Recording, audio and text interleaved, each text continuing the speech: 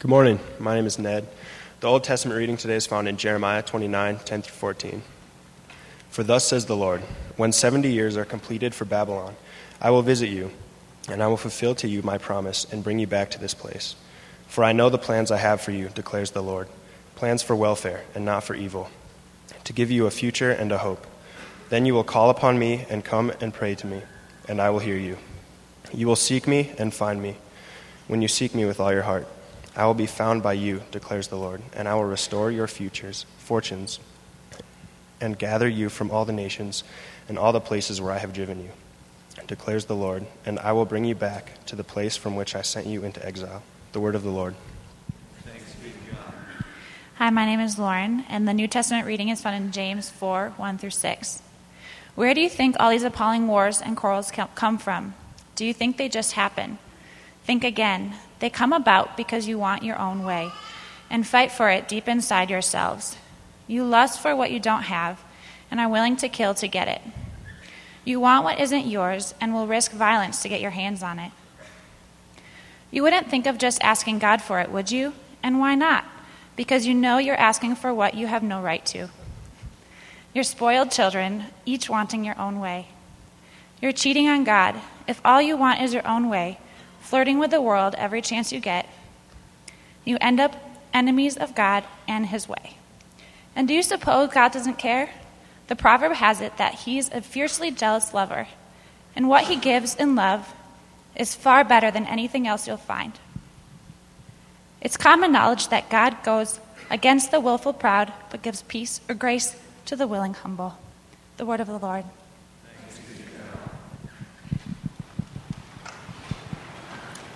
Hello, my name is Kirsten. Thank you for standing for the gospel reading. Matthew 7, verse 7 through 12. Ask and you will receive, search and you will find, knock and the door will be opened to you. For everyone who asks receives, whoever seeks finds, and to everyone who knocks the door is open. Who among you will give your children a stone when they ask for bread, or give them a snake when they ask for a fish? If you who are evil know how to give good gifts to your children, how much more will your heavenly Father give good things to those who ask him? Therefore, you should treat people in the same way that you want people to treat you. This is the law and the prophets. The gospel of the Lord. Praise be to our Lord Christ. You may be seated.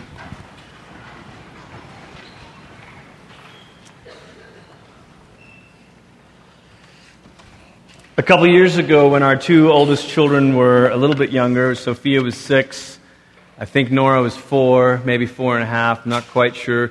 We were watching that wonderful documentary or show, Planet Earth, and I was kind of picking and choosing the specific scenes because I didn't want to freak out my young children. However, I failed utterly because the scene had me mesmerized, and it was a leopard or a cheetah or something like that chasing a group of deer, and I couldn't pause it. I just wanted to see it, and so this deer or gazelle or whatever is running away, and the leopard is chasing them, and all of a sudden, Sophia just blurts out, says, "Dad, we've got to pray that God will protect the deer." And before I could say anything about praying over a pre-recorded event, Nora blurts out, "But Sophia, sometimes prayer doesn't work." And this was how I had to introduce them to the subject of why bad things happen to good animals. You can see that life in our home is fairly complex. I can't remember the answer I gave to them that day, but it's interesting how young we are when we recognize that sometimes what we ask for doesn't happen. Sometimes what we hope for doesn't come to pass. Sometimes the very thing we are sure that we need, we haven't been given. What do we do with that? How does that make us approach prayer?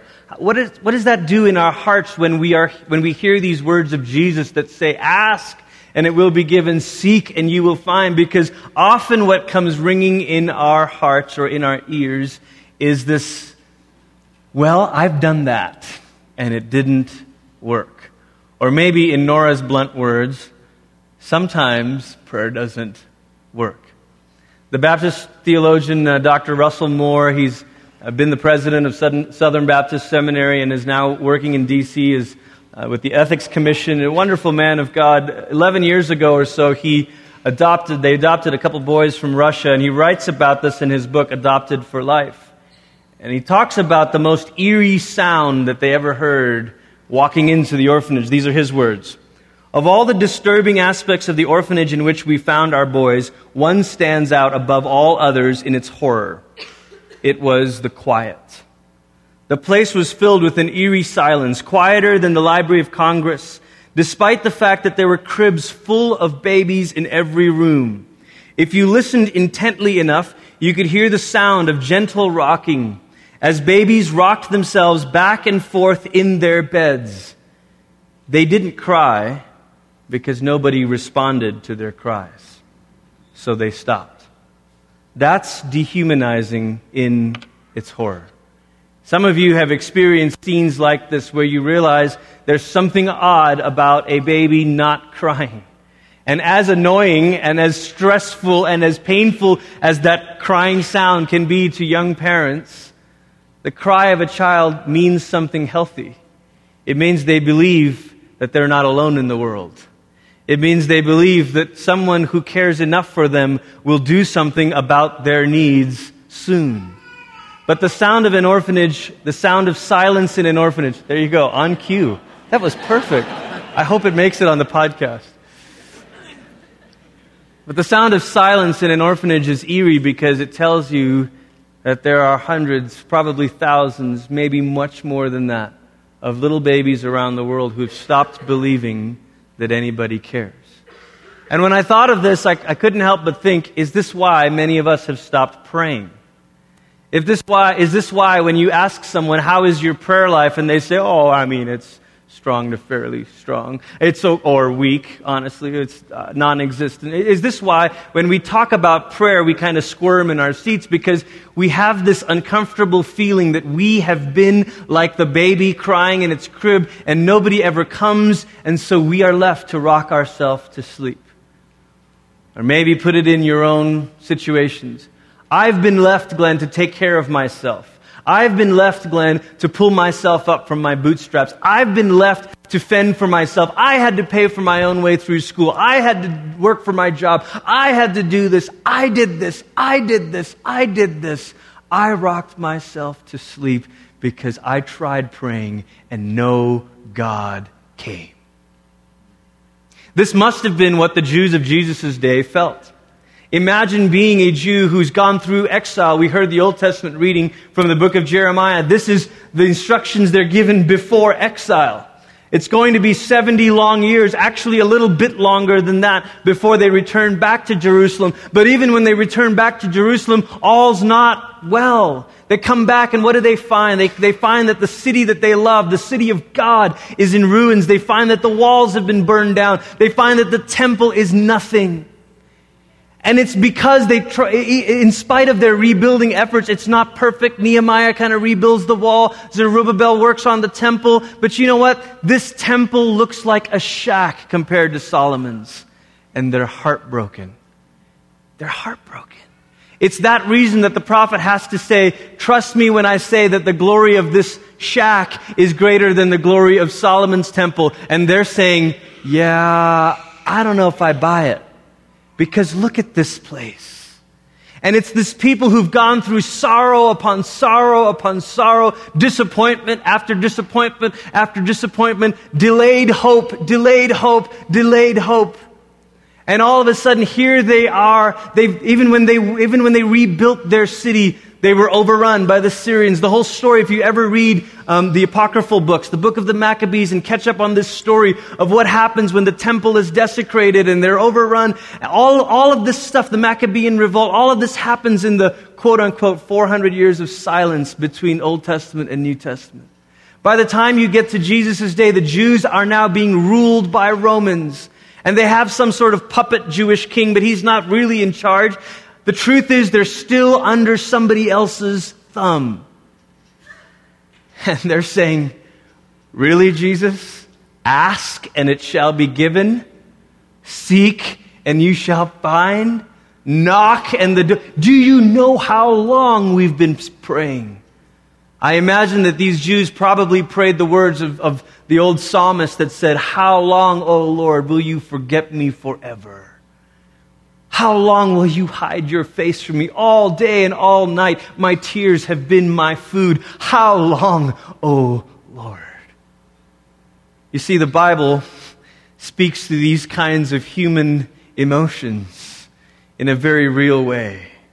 It's not as if the people of this book knew a God who was Santa Claus, who did everything that they wanted him to do. It's not as if this book is full of magical stories of things working out perfectly. This book is full of stories of people who wrestled with doubt and disappointment the way you and I wrestle with doubt and disappointment. And it wasn't to a people full of simple faith that Jesus says, "Ask and it will be given." It's to a disappointed people that Jesus says these words. It's to a heartbroken people that Jesus says these words.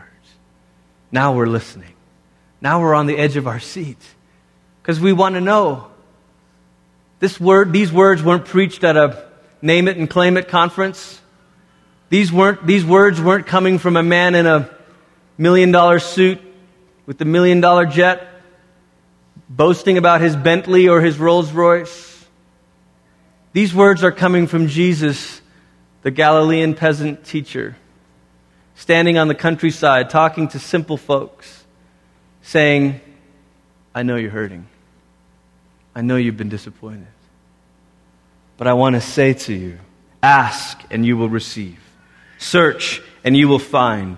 Knock and the door will be opened to you. For everyone who asks receives, whoever seeks finds, and to everyone who knocks the door is opened. Who among you will give your children a stone when they ask for bread, or give them a snake when they ask for fish? If you who are evil know how to give good gifts to your children, how much more?" Would you underline that in your Bibles? How much more will your heavenly Father give good gifts to those who ask Him? This "how much more" is not God gives more to those who ask Him. That's not what the more is. I suppose that might be true, but that's not the way Jesus is using this phrase. The "how much more" is Jesus saying, you have an earthly picture of parents who love their children. Your Father's even better than the best parent you could imagine. Your Father's a better Father than even that. That's the "how much more." But when we look at this text, we see 3 very interesting verb forms. Now, even though I took a few semesters of Greek in seminary, I was warned by my professor to never in a Sunday sermon say, "Now in the Greek it says," number one, because Greek is far too complex a language to just open a dictionary or have a couple semesters and think you know what it means. So, humble me. But number 2, because it makes all of us feel like, oh, so I can't know what the Bible really says. And the truth is, there are a lot of good tools to use. And many of the more technical commentaries will expound on Greek, especially the verbs and participles.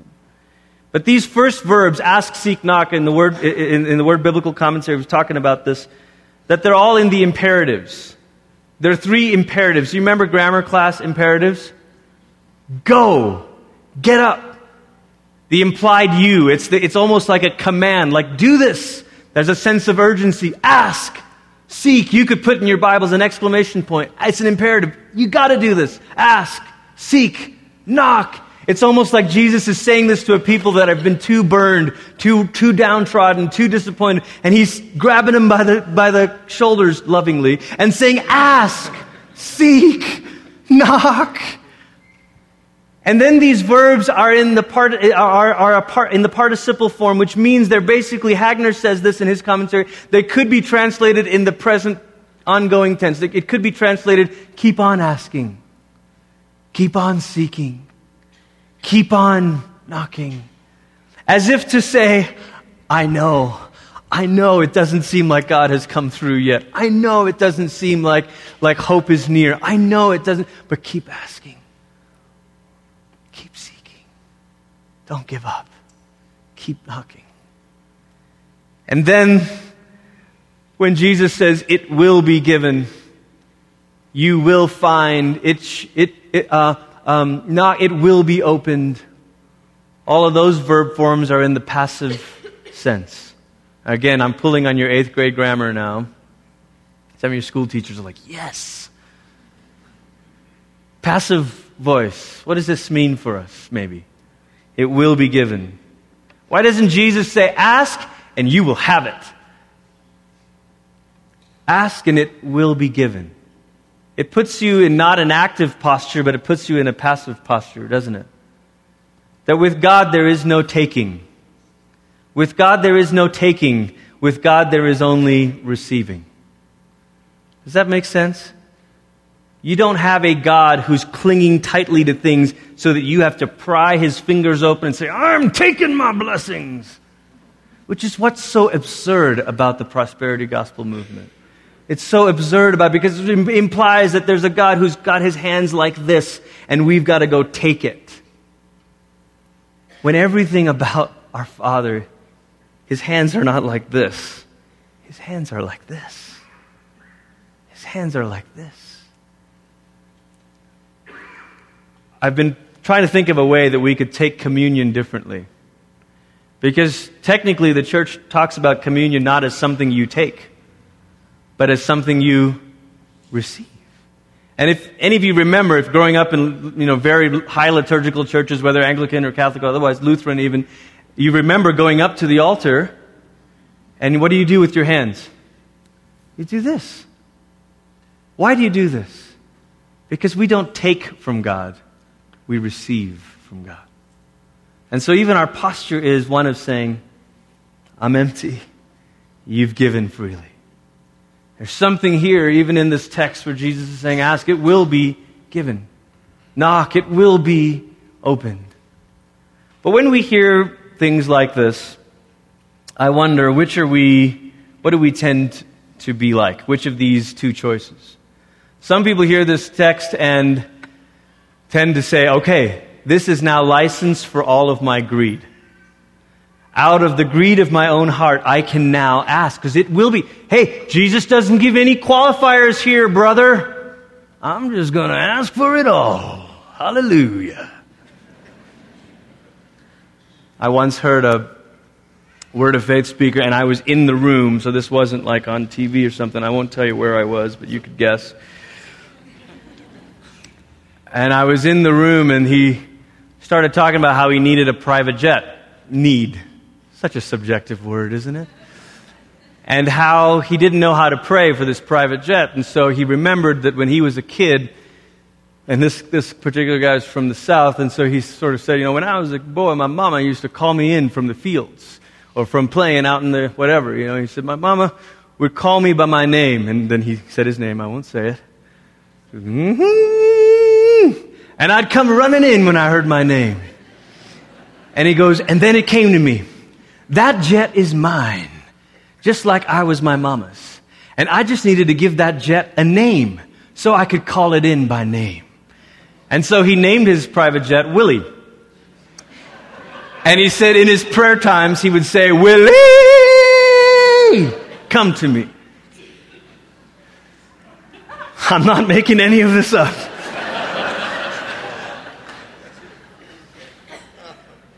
And he proudly announced to the whole congregation that day, all of us who were forced to be there that day, you can now really figure out where I was. Proudly announced that he got his jet. Praise God. Later, he would be under financial investigation for using church funds inappropriately. Now, some of us hear stories like that, and you think, that's why I don't ask. Because I don't want to ask like that.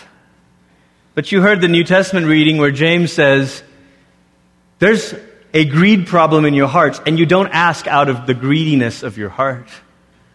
I love Eugene Peterson's paraphrase there, You wouldn't think of asking God, would you? That's because you ask for what you have no right to have. You ask like spoiled children. But I suspect that for most of us, we're not like this preacher. Most of us don't ask because there's too much disappointment, too much silence from God. Martin Luther in the 1500s wrote this. He said, "He knows that we are timid and shy," talking about God, "that we feel unworthy and unfit to present our needs to God. We think that God is so great and we are so tiny that we do not dare to pray. That is why Christ wants to lure us away from such timid thoughts, to remove our doubts, and to have us go ahead confidently and boldly." Luther knew, probably most of us wrestle with this. Too timid, too shy. Maybe this other word, feel unworthy and unfit. Well, I can't ask God for anything because, I've just sinned just yesterday. Just yesterday I sinned. So surely I can't pray. Surely I can't ask. Maybe we don't want to ask because there's too much mystery in prayer. And there is a bit of mystery in prayer, isn't there? I wish I had down in my notes, tell the church what kinds of prayers God says yes to. And then I realized, roughly we kind of know when our desires match God's desires. Those are the kind, roughly we know that. But spell that out for me. So which exactly are those?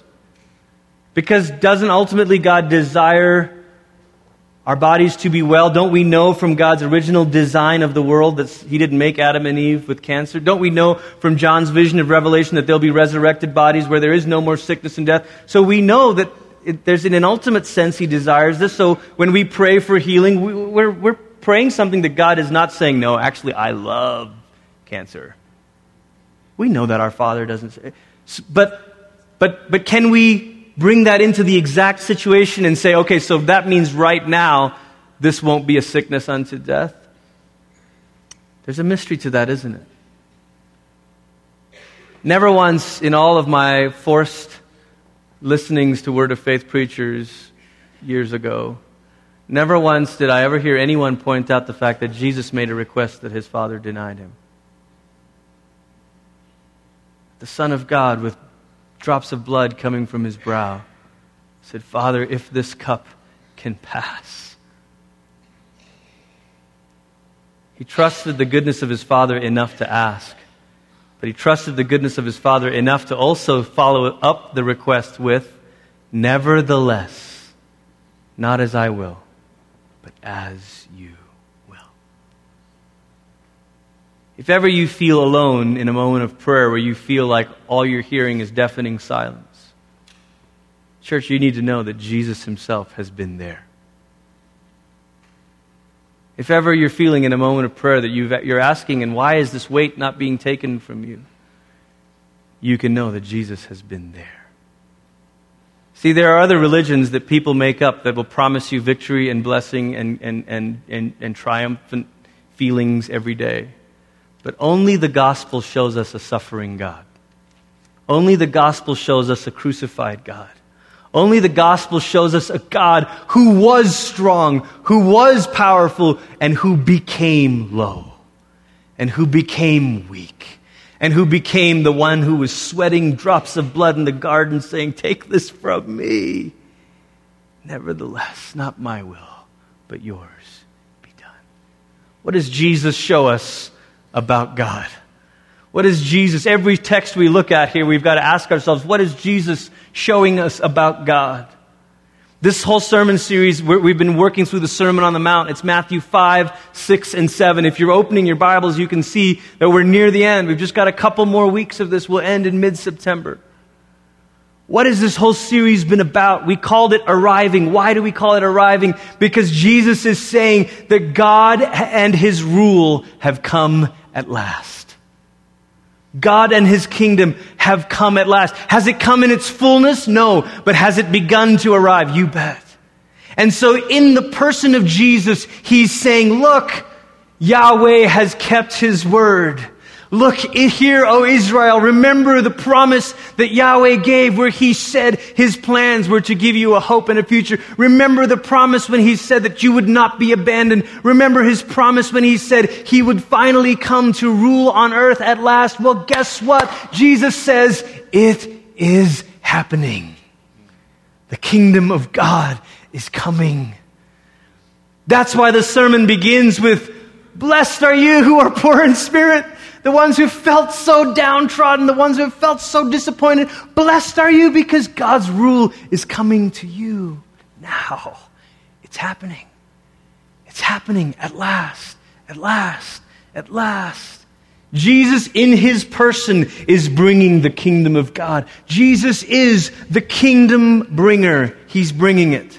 But you know, Jesus is not just the blessing of Jesus bringing the kingdom. Maybe we need to think about it a bit more. What does Jesus do? Because he brings his kingdom in a very unusual way, doesn't he?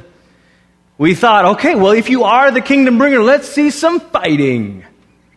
Jesus is the great king who, instead of winning a great battle by killing others, defeats darkness by being killed. Jesus is the great warrior who doesn't take out his sword but tells his followers to put away their swords. Jesus is the great king who says, "Blessed are the peacemakers," not, "Let's start a revolution." Jesus is the great king who, like a lamb led to slaughter, goes to his death. See, the death of Jesus on the cross, yes, it's about reconciling us with God. Yes, it's about forgiveness of sins, but it's also about subverting all the powers of death in the world. And when God raised Jesus from the dead, he said to the world, death will not have the last word. Not over Jesus, and not over anyone who is in Christ. In fact, Paul stretches this out even more. He says, in fact, because God raised Jesus from the dead, this old world will be raised into a new kind of life. The New Testament word for this is new creation. Friends, I think if we understand the promise that the death and resurrection of Jesus Christ mean for us, I think we'd understand why Jesus has asked and it will be given. Say, well, do you get this? I'm bringing my kingdom to you. You get to enjoy it. You get to enjoy the forgiveness of sins. You get to enjoy the life of the world to come. You get to hope and look forward to bodily resurrection. You get to hope and look forward to a world itself made new. You get to look forward to all of this because Jesus, the kingdom bringer, died and rose again. That's the kind of God we have. Luke, in Luke's gospel, uses this same phrase and fills it in a little differently. He says, if you who are evil know how to give good gifts to your children, how much more will your Father give you the what? The Spirit to those who ask. Who is the Holy Spirit? Many of us maybe grew up or were around churches where you never heard that talked about. It's like Christ, which is great. But nobody ever said, do you know, Jesus says it's good for you that I go because the Father will send another. And who is this other? The Holy Spirit. What is Jesus saying? See, the blessings of the kingdom that we will be freely given is the Spirit. And what does the Spirit mean for you? Well, for one, He's called the Comforter, which means as you grieve in the in-between moments, in between the now and the not yet, the kingdom that has come and yet not come in its fullness. In between this, yes, death has been defeated, but really death will be defeated when Jesus returns. What do we do in this in-between? Well, the Spirit becomes our comforter. The Spirit becomes our guide. The Spirit's the one that teaches us in all truth. The Spirit is the power of God to live according to the rule of God. So here it is, toward the end of the Sermon on the Mount. Jesus has been talking about all these impossible ways of living. He's been saying, when you get struck on your cheek, turn the other cheek. You're like, no way! He's been saying, don't judge. He's been saying all these different things, and we're saying, how? Impossible! And now he says, ask for the Spirit. Ask for the Spirit. Because the only way we can live according to the rule of God is to have the Spirit of God working in us. What kind of God does Jesus reveal? What kind of God does Jesus show us? In a phrase, you could say that Jesus shows us a good father. A good father. Jesus embodies in his living and dying a picture of a God who has come at last. A God who did not stay afar. The God who from Genesis came looking for Adam in the garden. See, so many human religions begin with man's search for God, with the philosopher's quest, with the teacher's trip to the mountain. The Bible begins with a story of God's search for man. It's beautiful. Next week we'll talk about the struggle when someone says to me, Glenn, I'm going to explore all religions and decide for myself which is right. I understand that. I really do. But I just want you to be struck by the beauty of the gospel that doesn't set you above faith, but sets faith above you. That the mystery of faith is not that we have decided which one makes the most sense.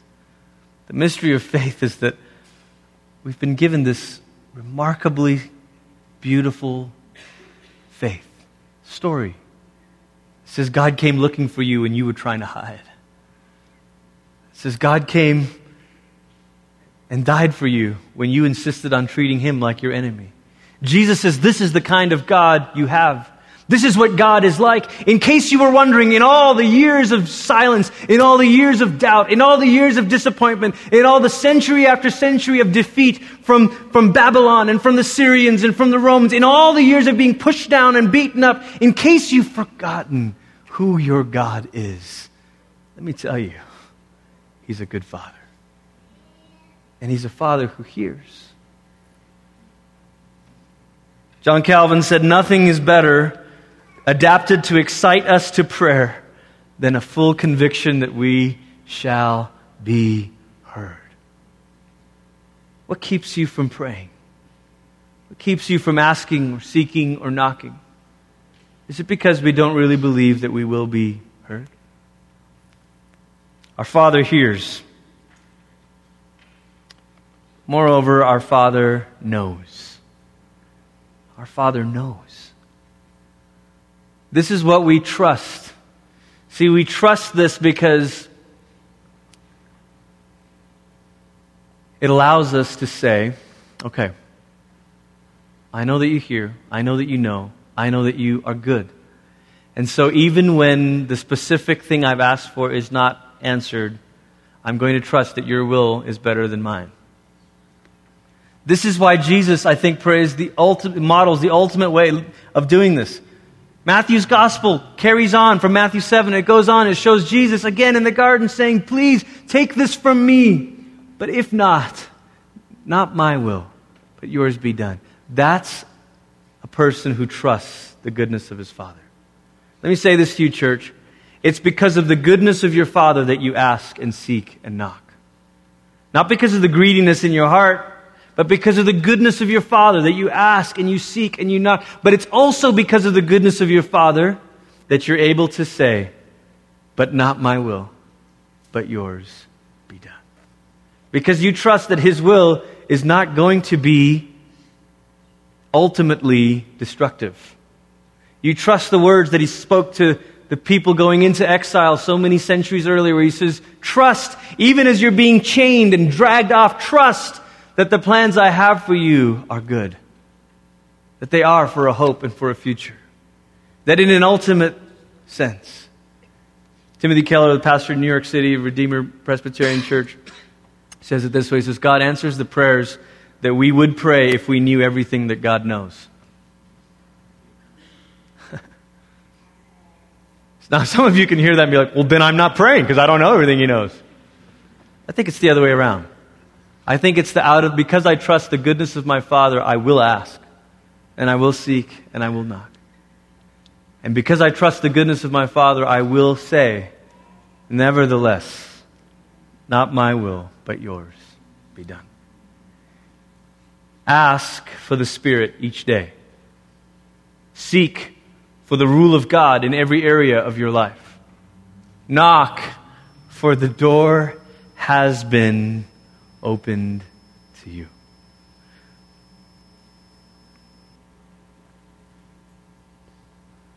Sometimes as a parent, I'll hear one of my children, usually the younger ones, growling.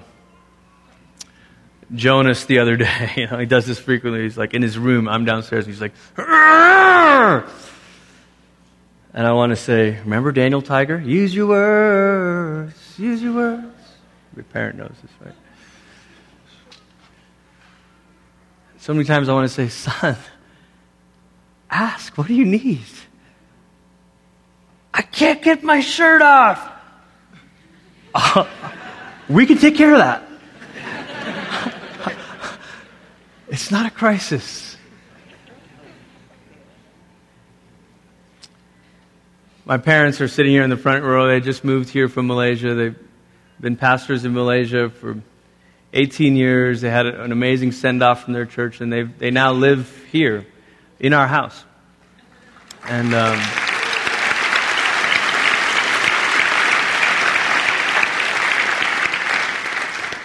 and graciously, they're in the basement, and there's a door to the basement. And I was talking with them because I know how my kids are, and I said, if you don't want the kids bothering you, just shut the door. It's okay, it's all right. And they said, no. They can come anytime they want. I said, well, you shut the door. It's okay. I don't think you know what you're saying. And it may change, but their answer for now is, we've been waiting for years to live with our grandkids. Tell them to come down anytime they want. I think that's the heart of our Father. So I've been waiting for years for the Son of God to make you children of God. I've been waiting for years for you to come home. Now that you're home, ask, seek, knock. It's open. What you'll find is not an angry Father, but a loving God. Jesus, above everything else, wants us to know this picture of God. Jesus, above everything else, wants us to see this kind of God.